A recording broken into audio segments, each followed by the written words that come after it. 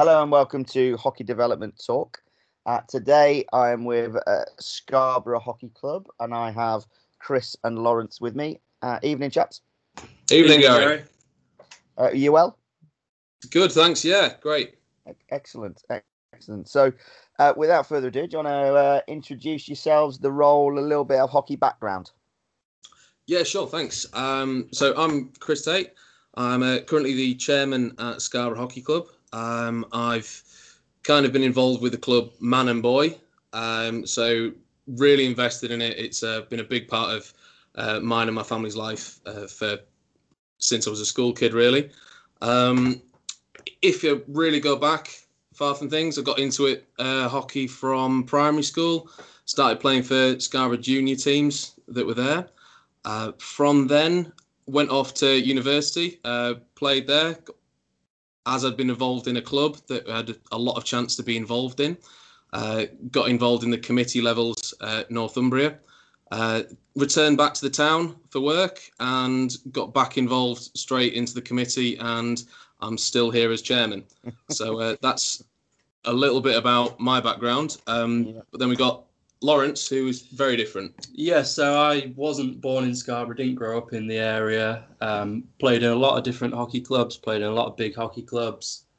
Moved to Scarborough with work originally and found the hockey club. That was 5 years ago in 2014. From there, went on the committee as head of hockey development and was doing a lot of coaching in the club. Left the club for a short period of time, went abroad to do some coaching over there. So now come back doing a bit of umpiring, coaching and a bit of playing and hoping to be back on the committee soon. Excellent. I didn't realise that, Lawrence, to be fair. I didn't realise that you went away. I must have missed that bit. I must have missed that bit. So. It was only half a season. So it was only a short period of time. Great. Well, I think if people hopefully will get from this podcast is that just where you were. So we'll talk about that in a second. To where you are now, just an amazing journey that the club's been on. And miraculously, Lawrence said he joined the club in 2014, and then that's where it all sort of started to go right with figures. So I've always thought it was you, Chris, but we're just going to. That must be true. Going to get some humble brags coming out later. Okay, so look, let's get to the nitty gritty of it. Where you were, I've got stats going back a while, but if we go back to sort of 2014, you registered, affiliated with England Hockey, 14 people. Ultimately, that's one team, and only just a team. And if we talk about where we are now, so 2018-19, affiliations changed slightly. We have 3 categories now. So category A, your primary member, so which you would have had from 2014, where you had 14 of them. You've now got 205. So I mean, we'll talk about all the other bits in a minute, the added value that you've got going on at the club, all the extra bits under sections B and C. But let's talk about that. 14 in 2014, and then start of 2018-19, we're registering 205. Chaps, what on earth's happened here? Well, I mean, so to be honest, Gary, it's really just interesting hearing somebody say that out loud. So we're just sat here smiling our faces off because we're chuffed just to hear it again. Yeah. To be honest.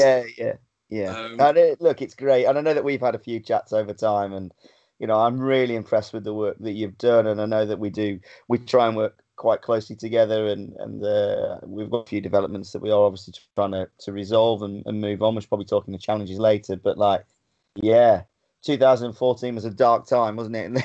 Yeah. And that wasn't the only year that you registered 14. So, and it's not in a negative way. It's not sort of down to the club's fault. It was just where it was and how things had happened with Scarborough. So do you want to go into it a bit? Certainly, yeah. So in 2014, like you said, we only had 14 people that we'd registered. That, thinking back to it, that didn't mean that we had those 14 available every week. So it was even more of a struggle, as you can imagine, people with different shift patterns and availability from anyone trying to organise a team for a weekend can be.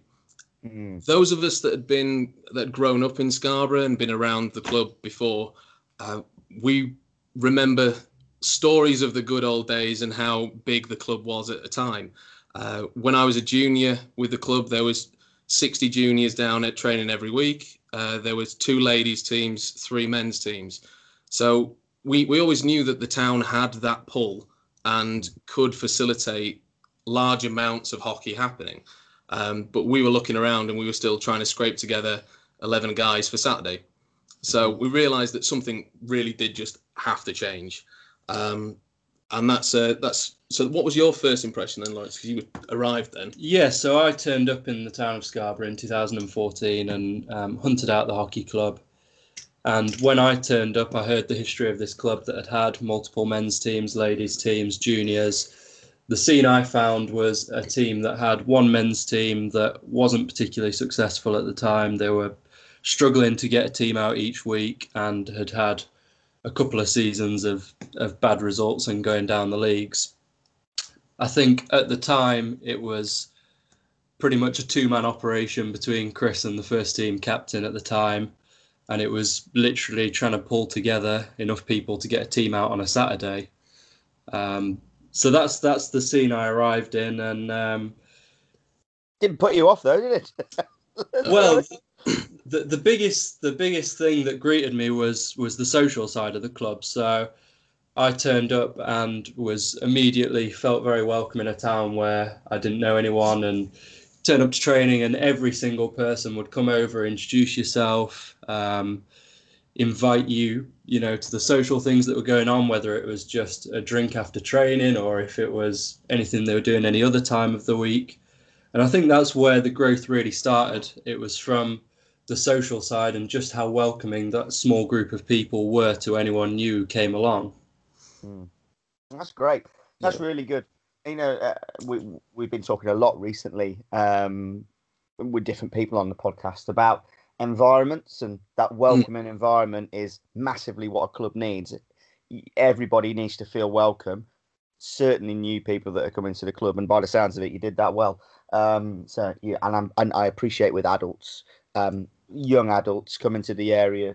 An alcoholic drink is probably going to win them over. So I think it really helped how those of us that were still in the club were people who had just sort of come out of the university lifestyle and had been in hockey clubs around there. So we sort of still had that going while we were all still starting our careers. So to be honest, the age demographic really was, there was some people who were at sort of sixth form college age, and we went to about mid-20s. That was sort of around sort of the age demographic that we had. So it was not an unusual group to have in a pub. No, definitely not. No. So we've got that.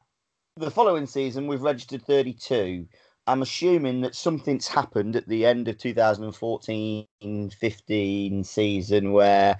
Is that where the ladies came in, or so sort of talk me through what's the initial thing, if you can go back to, that you started to put together? No, so the ladies didn't come till later, actually. We had the 2014-15 season where, as you say, we registered 14 people, and that was the first year where we started to kind of reach out in the community and bring people in, and it was people who'd come down and try it, and then through that very social approach that first captured me, we began to retain people.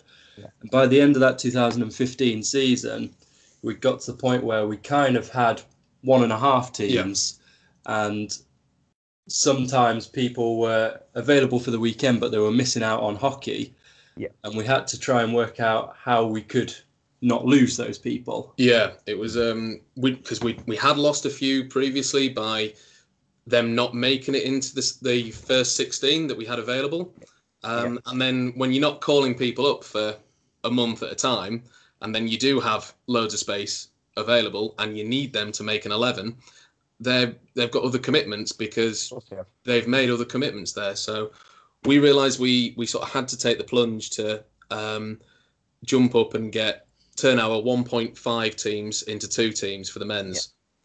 We realised it was going to be difficult, but at that point we also needed to provide a level of hockey that was available to beginners. Because we were still getting relegated from our higher league standing when we did have a lot of local players who left the town for various jobs and things like that. So it was finding that balance while people had the chance to learn the sport and get involved and maybe play for the first team, but then also just having some at a purely recreational level with just a group of friends that wanted to play some sport and then socialise afterwards. Okay. So it was really that balance out, and the main goal for that year was to get 2 teams of 11 out. Yeah, which I'm assuming that you did do. So we did. And then it was the year after that we judged how well we were doing on how many times we didn't cancel a game for lack of players. Yeah. It was the other teams and the opposition that cancelled on us that was the reason we weren't playing the games. So, which is that's a good, it's not a great way to look, because obviously we don't want any games cancelling. But when you think of the position that you were in that year, and then the year later, that's how you're sort of looking at success. So it wasn't around the winning; it was actually about, yes, our fixtures are on, or it wasn't us that called it on a Thursday. So pretty much. Okay. Fine. So that's good. Now, committee-wise, at that point, did we start to have a bit more structure? I appreciate that you would have had a committee in 2014-15, but as Lawrence was saying there, it pretty much looked like it was just 2 people running it with a few people that had titles. Did we start to sort of get a bit more structure? Yeah, committee-wise, it was essentially all the same jobs as a committee, but it was just a long jobs list for 2 or 3 people. Yeah. So it was just, can you take this piece of paper? I'll take this one, and we'll crack on with it. And it wasn't until we could get stuff just ticking over of the sort of the bread and butter of how many people are turning up at training, how many people are turning up on a weekend, that you could look beyond that element of running a club, and you could actually start doing stuff where you are exploring more recruitment avenues and things like that. So it was a big hike in the first time that we really started looking more at the committee, and it was just grab people in to do any bit of work that they could, whether that was just taking on the responsibility of collecting the money and the subs, or the register of people that were there, which is quite easy when you only had 14 members in the club. But the more you get up there, just checking that you've got people's phone numbers so that they've turned up to training, and then you need them to play in a game, but you can actually get hold of them. All those little things that you were struggling to do, while also the people running that were also coaching. So that side of the element was a struggle. Absolutely. Okay. So we've started to sort of develop. We've got a few more people helping out. That sort of takes us into 2015-16, where we've doubled the numbers. Well, a bit more than doubled, really, go from 14 to 32. 16-17 was a huge turning point in the fact of we've registered that year 112. So within sort of 18 months, we've gone from 14 to 112. I mean, something big's happened, hasn't it? We were umming and ahhing about a lot of things about when we were going to make the next jump, like we did with the men's second team and entering them into the leagues. So we had some ladies that were starting to come down to training, and they were just joining in with what was men's training at the time, because there was only a men's team. But they were just joining in, and it was great. That was building a few numbers, and things were moving on. But then we suddenly realised that we've got to actually, like we did with the men's second team, we've got to put a ladies team into the leagues if they're going to have any hockey to play. So it was the same sort of position with that. But fortunately, that summer, Team GB pulled off something big, and that produced a bit of a catalyst for us, really. Yes. Yeah. It certainly did. And also at that point, you from what I can gather through the affiliation data, you started to bring in juniors as well, because there was about from that 112 was about 40 of them that were juniors. And when we're talking juniors, we're talking under 18s. So I know there wasn't a huge amount of like 5 to 10s, but certainly that teenage group was starting to sort of build in numbers as well, which is again just a credit to you and the club that you were committed to not only going down the adult route, but you were committed to that sort of teenage year group, which is quite hard and to sort of attract. Appreciate that you've got a link with the school. So when did that link sort of start? The link with the school, it first started when we moved there to the AstroTurf pitch, and we were a customer.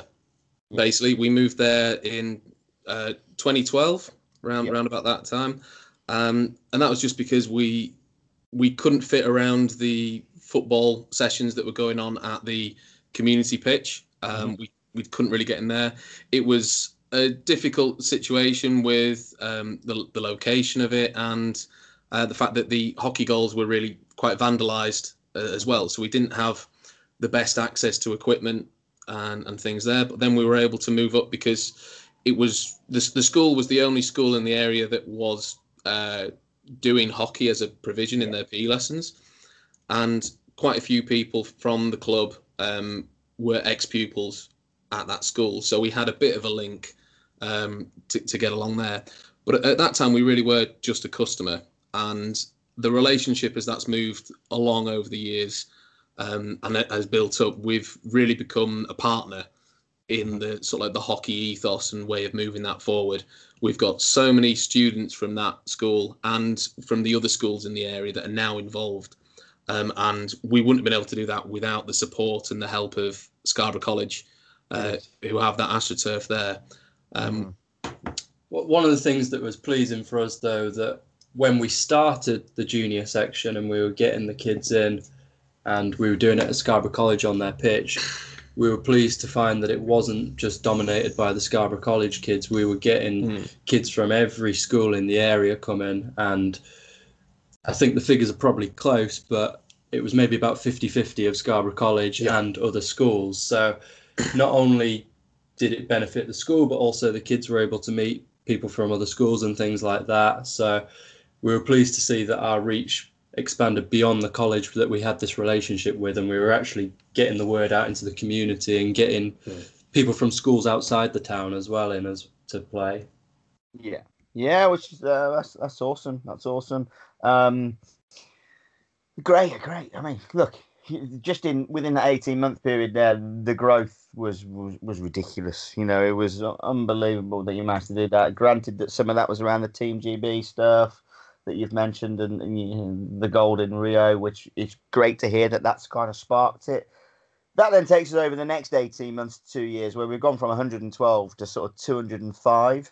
There's obviously been challenges along the way, which we'll chat around. But just before we go into sort of how we've got to 205, I think it's really important to explain to the listeners that during the summer, you do deliver a variety of programs. And I know you do some of it during the season as well. So it's not just summer, but like during the summer, your hockey club does not shut. You know, it is this, we are quite open. So if I just take the listeners through the 2018 summer of last year, you ran Back to Hockey, which had 28 different people attending. You gave juniors a Give It a Go. You gave an 8-week program there. 46 people, 46 juniors took part. 16 of those are actually new to the club as well. Yep. So brilliant. You did an indoor hockey session for the club members. You offered a little bit of indoor for 4 weeks, where you had 12 adults taking part. You also did a summer sevens, where that was also available for club members. 23 people took part. I assume that was going off to another club and playing in their sevens, I think. Is that correct? That was, yeah. It was. We had some good links at the time, and still do, with City of York Hockey Club, and we established those through the hockey forums that you'd been setting up as our relationship manager, and so they were just inviting us down for the fact that we didn't have to host and organise something. The people that wanted to could just get in a car and turn up. So. Brilliant. Which was also very refreshing for the people who were doing non-stop organising. They could just play. Yeah, absolutely. Well, I mean, that's great when you can go somewhere else and just take part, isn't it? Yeah. So that was a bit refreshing for, well, certainly for me and you. Well, that's good. So not only are we offering things for people that weren't members of the club, you're offering people for the club as well. But then you did 2 other things in the summer of 2018, which I love to sort of tell people around. So I appreciate that beach hockey can't be copied to a lot of places because not everywhere has a beach, but the concept, it's just rush hockey on a beach, basically, isn't it? So yeah. 87 You don't mess about with names, Gary. Beach hockey sort of covers it, really. Sorry, yeah, I'll go with it. Different way to play. That's what we'll go with. That works, yeah. 87 people during an 8-week program.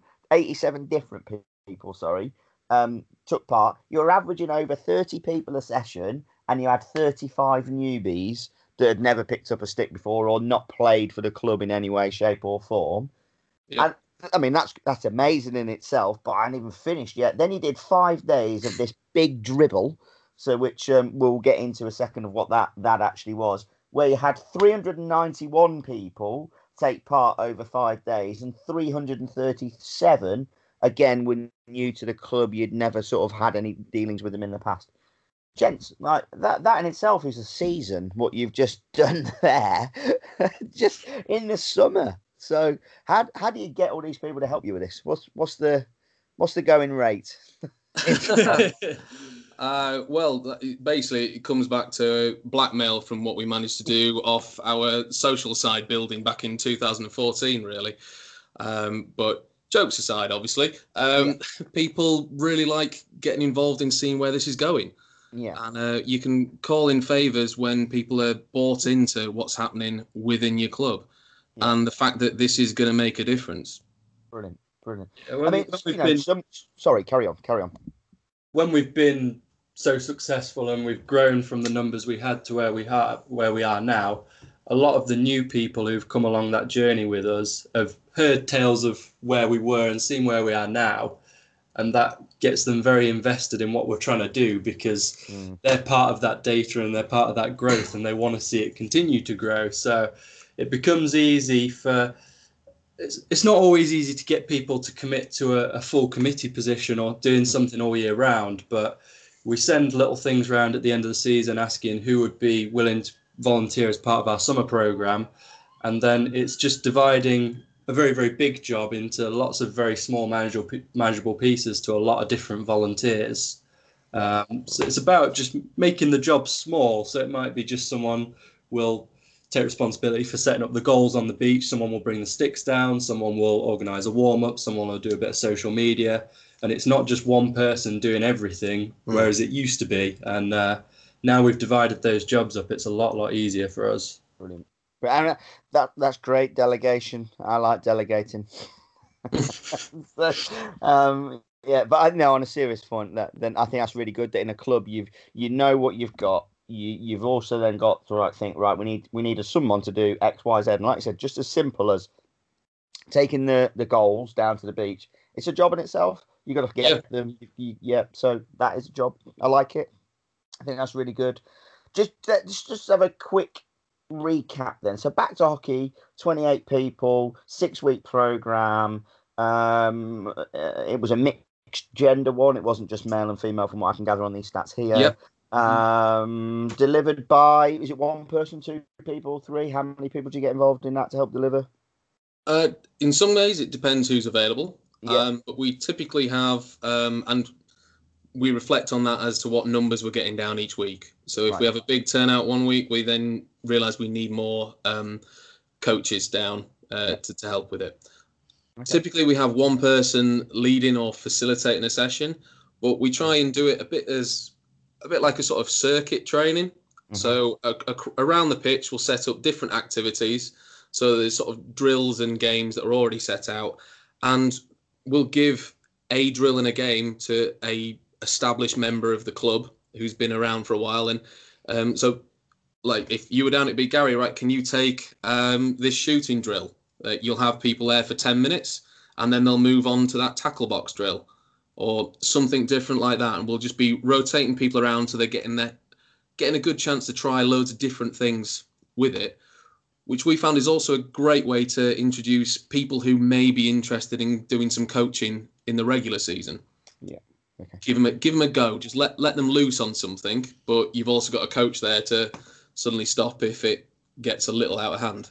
So we've had some of our senior juniors, so our under 16s, under 18s, who might not have done any coaching before, but they've started playing the sport. They've started to express an interest in doing some coaching. So we've invited them down to be a volunteer and a facilitator at back to hockey sessions where a qualified coach will oversee it, and they get a taste of it, they get some feedback, and it's an easy way to get them interested in the coaching side for the future. Yeah, no, I think it's good. It's really good. So you kind of build everything in. Chris, just be aware, you've just sworn on my podcast as well. You said the word drill. That is a banned word. So, yeah, a sorry about that. structured activity. I do apologise. Yeah. You don't worry. I'm only kidding you. I'm only kidding. I'm only playing with you. We're not talking about coaching today, so it's fine. The junior hockey give it a go stuff. Again, similar sort of concept, different activities, people coming in, trying to have lots of fun, stuff like that. Is that how that works at the moment? Pretty much.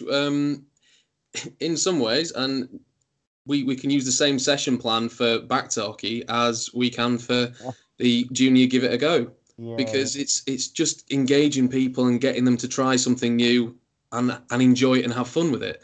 So any game that you can play and enjoy as a kid on the hockey pitch, you can do as a beginner adult or somebody returning to there in the same way. You just make it a little bit quicker if the group needs it. I used to change the game, so like Pirate Island or something like that I do with the kids. I wouldn't then call it that with the adults, but actually the adults were like, so what? Some of them knew it was a kiddie game, so like, what do you call it with kiddies? Pirate Island. And then the next thing, they were starting to do pirate noises and all this kind of stuff. Yeah. So you actually really do want to be these people, right? Okay, so thanks. So you are now just being a kid, and you do forget that at times. You forget that these adults have been let out in some respects. They've let themselves go, and they actually they don't mind it. They're there to have a bit of fun, but also learn. So yeah, I like that. Beach hockey, turn up, put into teams, play some games on a beach. Pretty much. Is that pretty much? Yeah. And where we live, it's the beach is the most popular place to go, and it's where most people are, because our town is 180 degrees surrounded by the sea. So we were trying to work out how we can make hockey more accessible and more visible to the public and to the community. And apart from it being a free AstroTurf that we don't have to pay for any of the facilities, it's also where most of the people in the town can view hockey, and the amount of people we see who stop, watch, they come over, they give it a go, they try, and then some of those people are now members of our club who are playing on a Saturday, and that's just through being visible. Indeed, it is. So I know we talk about it being free, but there are some logistics around that, aren't there? You can't charge. You had to apply for a license and stuff like that. So that took a little bit of doing, didn't it, in some respects? I know the council have helped you with a little bit with that. But is anything else? You can't charge, can you? Because it is on the beach, if I can remember rightly. I remember having that. Well, yeah, we can't charge without getting a trading license for something on council property. Yeah. But also, we can't charge because it's not costing us anything. No. It would be very obvious that we were being an absolute scam if we were trying to charge you the same that we charge you on an AstroTurf for doing a session, and we're just essentially having a kickabout the same as somebody that's brought a football down with their mates down either end of the beach. So that was one reason to do it. It really started because it was we did pre-season fitness where we were running along the beach, and then we'd get some sticks out at the end of it to start getting used to that ahead of getting on the AstroTurf when it came close to the season. But then we realised that people weren't turning up for the half hour of fitness session, and they were just turning up with the hockey stick when they knew we'd be playing. Yeah, that'd be me. Yeah. Yeah. And to be honest, that was how everyone wanted. We actually just wanted to play and have a muck about on the beach. And it's really daft because it's when you take AstroTurf away from it, the beach, for all of the divots that you may find in there, the way that the sand's been left, the fact that you're playing around sandcastles sometimes if it's been a hot day in the summer. Getting tackled by a sandcastle is an experience that everybody should try. You don't really get over it. Oh, Chris, what a terrible joke as well. You don't get over it. I like it. It wasn't a joke. It was real life. Right. Okay. Sorry. But it's a fantastic thing because it takes away the skill element of really experienced players that have come along who can do loads of tricks to dribble and get past people on the AstroTurf. They have to go back to real basic hockey, just like back in the days of grass hockey, where you're playing simply and you've got to use the rest of your team. So it was a fantastic way to get all of these new beginners in there, working along with your competent leaders and your players, and helping them become sort of your competent beginners around there and get up to the level where they can get involved and become those advanced players. Well, it's definitely worked, mate. To be fair, it's worked. So, look, you're great on that. Just to be clear, we use the sort of rush hockey goals. We're using either a quick stick ball or a rush hockey ball, so the bigger, lighter weight balls that you can use on any surface. You just take a bag of old sticks with you, some wooden rush hockey sticks that we had, but any old sticks will do for just playing on the beach. And cone it out, cone your pitch out, or not bother. Just let it, just free reign. You goal at one end, goal at another. Pitches. How do you work that? The boundary is often the tide, so we'll play to the sea, and as the tide comes in or goes out, the pitch will often get bigger or smaller. Nice. We do sometimes have to move the goals to a drier area of the beach, but it's not particularly. There's no cones separating the pitch or anything like that. It's just within reason. Yeah. Back to the days of jumpers for goalposts. Brilliant. In the playground. That's what you want to see. I like it. Okay, that's great. And I suppose we should thank the council for allowing those activities to happen. It's always tricky, isn't it? You've got to get a license, I suppose, to be able to do it. So you have to fill in some form, don't you, or something like that, to be able to run your program on there. You have to, and for your own club insurance as well, you have to submit a risk assessment. So just like your risk assessments that you have on the pitch, it's just in a different area. So just think about where your access points are for any emergency vehicles if they're down there. The fact that you have got a first aid kit and somebody that knows how to use it, and that you've got a phone just in case of emergencies. Brilliant. Easy. Easy. Okay, then the final one, this big dribble. I mean, I've had chats with Mike around this about what you did. So, 391 people, 337 different people over 5 days. What on earth happened here? Well, we realised that we just wanted to get the word out again. We were just really trying to push anything and everything we could do with the club in the local area, so that people started responding to when you said that you played for Scarborough Hockey Club. People didn't say, "Oh, I didn't know you had one." We didn't know there was hockey in the town, so we wanted to just get the word out there. We came up with how easy it was for people to join in with beach hockey, but if there was just a quicker and easier way to do that, we just had a couple of lines of cones down on the beach one day when there was a big event. And we just got two friends, and we had them race round the obstacle course and come back. So it was just a bit of competition with any people that went past. And then we'd have someone there with a clipboard just taking their names and just recording like how old they are just for our stats. And if they were local and wanted to, give us your email address and we'll let you know about the rest of our summer programme. Brilliant. Just as simple as that. That. It was based off the same fundamentals as the beach hockey, that we just wanted to be in places that the most possible passers-by would see us. So it started at the beach, and then from there we went to a local scarecrow festival that has thousands of people down each day, and we went from there to a local music festival. So it was, again, just trying to pick the times and the places where there was going to be the biggest footfall of traffic to be able to see our sport and to be able to give our sport a go. Excellent. Right. Well done. Summer of 2018 was 6 different activities going on over a varied amount of weeks. Just unbelievable numbers. So, gents, big pat to you and the committee and the rest of the people that helped you get all those done. There's obviously been some challenges along the way to get to where we are, which we'll go into in a second. But let's celebrate some successes. So for you, just if you could name a few successes that you and the club have had over this time, and I don't necessarily mean about like results in a game or like winning a league, but there's obviously some huge successes. Big success for me looking in from the club is you've risen from 14 to 205. We've had that discussion, so we probably don't need to really say that that's now success, but it has been. What else has been successful for yourselves? Well, I suppose really from those numbers alone, we started getting more recognition within the town. Yeah. So we've had more things like in local media. We've been pushing our own social media, and you can track how many people are interacting with that, and you're having more conversations. More people are hearing about it. It's getting into more schools with mail shotting, and we're getting responses from there.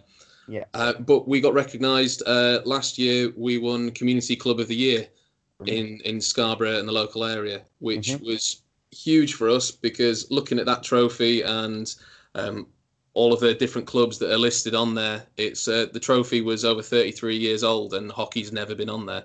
Wow. So that was a huge thing for us. Yeah, wow. Amazing. Well done. Yeah, and to be recognised by your own local community as the Community Club of the Year is fantastic, a huge achievement. It shows how far you have come. Other successes? Anything else? One, two others? Yes, so that was a very good award in the local scene across all the sports, but then within our own sport of hockey, we have been recognised nationally, and in May 2018, we were the winners of the England Hockey Innovation Award for all the things you've talked about there, Gary, all the different schemes, but mainly on the beach hockey as the starting point of where we got this big boost in participation and membership. Excellent. And, from there, I know I've had numerous conversations with people around sort of the beach hockey concept and sort of trying to look at ways of being creative with that, because obviously they were talking about AstroTurf. So I said, we'll try and remove the AstroTurf and think about where else you could go to. So, is there local parks and stuff like that where you might need to get licenses for? So that's definitely created lots of talk. So it's been great to chat to those people around. So. And we've loved talking to people about it, and just any club that thinks that they may have the time to be able to do that. So many clubs across the country have put on fantastic events. They do great work on the pitch. The one downside is that AstroTurf pitches tend to be away from the public. Yeah. So unless you are going to that school or that leisure centre or that club that's fortunate enough to have their own Astro surface, people outside of the club aren't going to see all the stuff that you're getting up to. Yeah. So take it to them and do it in front of their faces and get hockey happening. It's you'll be surprised at the amount of people that were just unaware that all of this awesome hockey activity was going on. Yeah, no, fair point. Great tip there, Chris. Thanks. I think that's really a really good point to make to the listeners. To do that, you're going to need volunteers.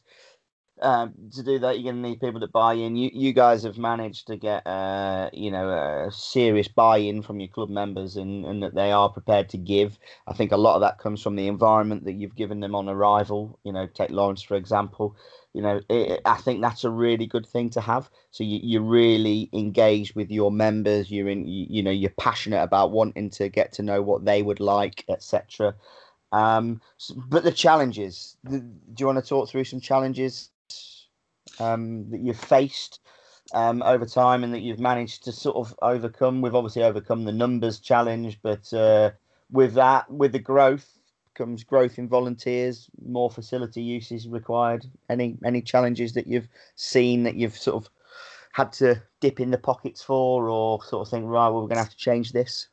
Yeah, one of the biggest things was, as you said, that 2016-17 season was the first year we really experienced a big growth. We'd already decided in the summer that we were going to launch the ladies program again, so we were kind of prepared for that. But we thought maybe the juniors would come a bit later. But then obviously the gold medal in Rio. Yeah. After that, we started getting a lot more interest from kids and from parents. Yeah. And myself and Chris had to have a conversation where we said we can't wait for another gold medal because we don't know when that's going to happen. Yeah. So we took the plunge and we started off the juniors, the boys and the girls. And at the time, that did really stretch the infrastructure we had in the club. Myself and Chris were coaching every night of the week, whether it was the men's, the ladies, the juniors. And it was a big ask for us because we'd grown so quickly. And we got to the point where we were struggling a little bit with the amount of work we were having to do. And it wasn't until we put more focus into growing our infrastructure rather than our club members, so growing the amount of coaches, growing the amount of umpires, to make it possible to go further from there. Yeah, that's a point, and that is definitely where a lot of clubs are at. So to do that, I'm assuming that costs a bit of money as well. And I know that we had this chat the other night. You kindly, for umpiring and for coaching, have paid for certain people to do their upskilling. I know that other clubs pay 50%, 25%, some paid nothing. You've just felt that actually because of where you were and that you're really passionate about sort of developing the club, that actually if we're going to expect them to give their time, you're sort of going, right, we're going to pay for you to do this. Is that fair? Yeah, we found over the years in different, the club's been in different positions and different situations for what we need regarding coaches, regarding umpires, or just any skilled hockey facilitator. So putting people on courses was something the club needed. That person that was kindly giving their time didn't need to travel all the way across the county to go on a course to then come back and give up part of their week. So for them to do that and pay for it at the time was something that the club wasn't able to find those people. And that's no diss against the people that did do it. We're not saying that they should have paid for it. We just weren't in a position where that was something that our club warranted at that time. But it's worked really well so far. And the people that we have been putting through courses have been paying back in buckets for the time that they've been volunteering. So I'm so grateful to that. Yeah, I would agree. They've definitely bought in, mate, with everything you did just in the summer of 2018. That required a lot of volunteering and a lot of manual hours. So they've definitely done that. And I think that's a credit. So other challenge, obviously, there's always the facility challenge, but I think your facility provider that you've got now within the school are quite good, aren't they? They do allow usage. I appreciate that you have to fit around school fixtures and stuff like that. But that's a challenge that you are doing, but communication sort of helping within that, I think, isn't it? Oh, yeah, definitely. And things are only getting better the more that when we're now viewing the relationship as a partnership, it's a different sort of conversation that you have. Yeah. And both parties want each other to succeed. Yeah. So it's how we can work that around, what sort of things we're able to share. So like we've offered when we've got home games and there's school home games, if we communicate and coordinate a bit better, then some of our players that are also umpires can turn up earlier or stay later and help out with the school fixtures that are going on. And it's just all a bit of help and assistance around stuff like that. Sure. The biggest help that Scarborough College did for ourselves was when we were looking to start the juniors section. We realised that we had to do it on a different session from the adult hockey that we were doing. Yeah. But it's always been the gamble of, are we able to get enough people down to definitely cover the cost of the pitch? Yeah. And that was the main barrier that we had when we were a club that wasn't in a good financial position anyway. How could we take on what was a big gamble at the time? So we had we had conversations with the college. They realised that it was great for their students as well to have another outlet to play hockey. So they helped us out with the gift of giving us the AstroTurf to get our fledgling club up and running, to get this happening. So without that assistance, I don't know if we'd have been able to justify the gamble on and the expense of that extra AstroTurf time. Brilliant. And I think that's awesome. Great relationship building there with your facility provider. And I think that's something else that clubs could possibly take out of this, is it can be challenging working with different facility providers, but actually spend a little bit of time with them, hopefully make them feel, well, them, make them feel that, that you need them, they need you. It's a mutual agreement. And I think once you can get to there, then that's great. Appreciate some facility providers. It doesn't always come across like that, doesn't feel like that. So that makes it a bigger challenge. You were made to feel welcome from them, and they've been good to allow you to grow and offer you that opportunity, which is awesome. The future. So if we look at it quickly, what do you think the future holds in the next couple of years? Do you see the growth continuing? Do you see you still offering all this different summer activities, or do you think things are going to slow down a bit because you need some extra time, or is there a focus on anything? In some ways, all of the above, Gary. Yeah. We really, but now we're in a bit of more of a position where we've got more people on board. So all of this year-round activity that we have is more sustainable because it's not relying on just a few people. That let's face it, everybody has their own lives to live as well outside of hockey. So they've got to be able to have time for other things to commit themselves to. So it can be difficult to prioritize certain parts of what we're able to offer as a club, but probably in the near future, our main goal is growing the infrastructure of the club so it can be sustainable for the future. We've got the footfall of people down at the moment, and we want to make sure that we can certainly keep hold of these people in the club before we really look at a massive drive to gain more and more members. We know we're going to gain organically anyway throughout what we've been doing. Our data trends have been telling us that, but we've also got to invest in ourselves for building up and being ready for this.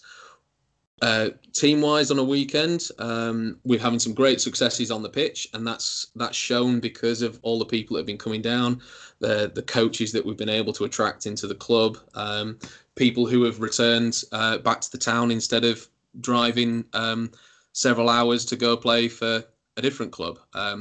They're back in their hometown grassroots hockey club, which is fantastic for us. Yeah, that's great. It's good, really good to hear. I think the future is bright. I know that we've had some discussions. I think that there's definite support from the college to continue to grow. There's definite support. Gents, small glitch, and we're back. So what I was saying there is I do think that the future looks bright.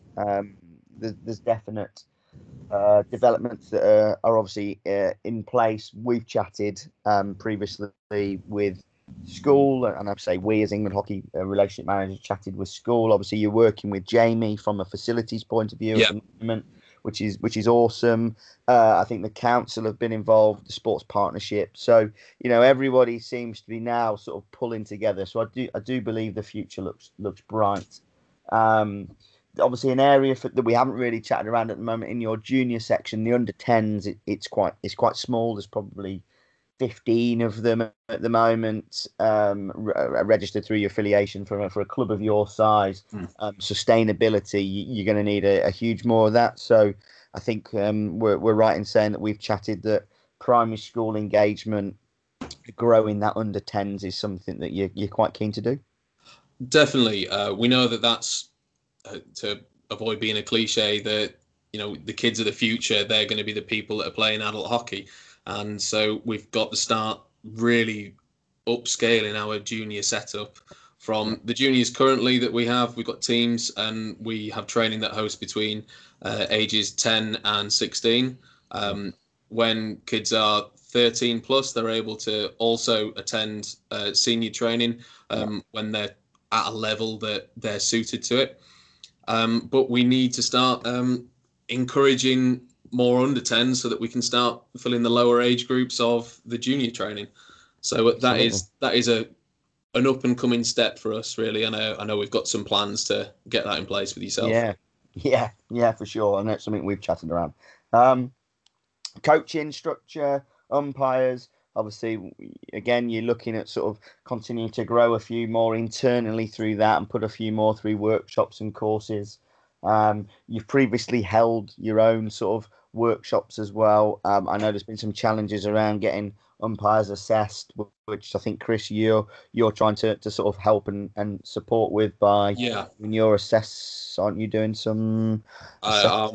Working up the ladder so that I can take the middleman out of it, really. Yeah, which again is great. So I think only thinking proactively. So look, I think overall the future is bright. And it is great. I enjoy coming to Scarborough. I've visited a couple of times now, and had fish and chips every time, which is I know it's obviously everyone goes, we'll go to Scarborough, we're going to get fish and chips. I did, and I was very proud when I did that, and took a nice picture and sent it home to my wife. I was having that for my dinner, so which went down real well. So I don't mind coming to Scarborough at all. Look, been fascinating chatting to you, looking at how the club's grown from where it was. Chuffed a bit with the way that you've gone out, you've engaged the local community, you've driven the club to where it is now. But as we've said, it doesn't stop here. It's going to continue to evolve. That's going to require more people to get involved, which is definitely happening. So if people do want to get involved, somebody from randomly outside of hockey is listening to this, or they're moving to Scarborough, how can they get in touch? Certainly over the summer years, over the summer, you can definitely find us down on the beach randomly. If you are just going to see that happening, anybody there is welcome to come over, say hello, get involved. Other than that, just pop in a search engine and you'll find Scarborough Hockey Club there.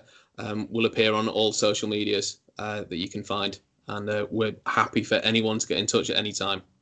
Brilliant. Look, Chris, Lawrence, you've done a lot of work over the years. A massive high five, a well done. I think you've done some exceptional work. It's been great meeting you at the forums that we've had, which I must say in North Yorkshire are really useful. The guys in North Yorkshire, you're really supportive of each other. You share ideas. You're bouncing things off each other. You discuss sort of some challenges that you have in trying to overcome it. I think it's really healthy for the sport to have an area that's like that. I love coming to visit those forums. Just a big well done, and massively send back to your members and people like that. Me in my role here, not just on Hockey Development Talk, but also through England Hockey, I really appreciate how driven they are to helping you drive this sport forward in Scarborough. It's brilliant. So well done. Well, thank you, and big thank you to yourself and the other people from England Hockey that are working with small and rural clubs like ourselves. I know we've struggled to get a shoe in the door when there's so much wonderful stuff that's happening on international and European scales with the large clubs. So having some recognition from yourself and getting some shout outs is brilliant. And if we hadn't seen it happen elsewhere, we wouldn't have thought we'd have been able to do it. So thank you for keeping this going. No, man, honestly, it's great. I love working with you. It's fantastic. Really appreciate everything you do. You've got frustrations, as every club does, but we try and iron them out. That's the role of a relationship manager. So we try. That's all we can do, isn't it? Thanks again, chaps. Really appreciate it. Brilliant. Thanks, mate. Thanks, Gary.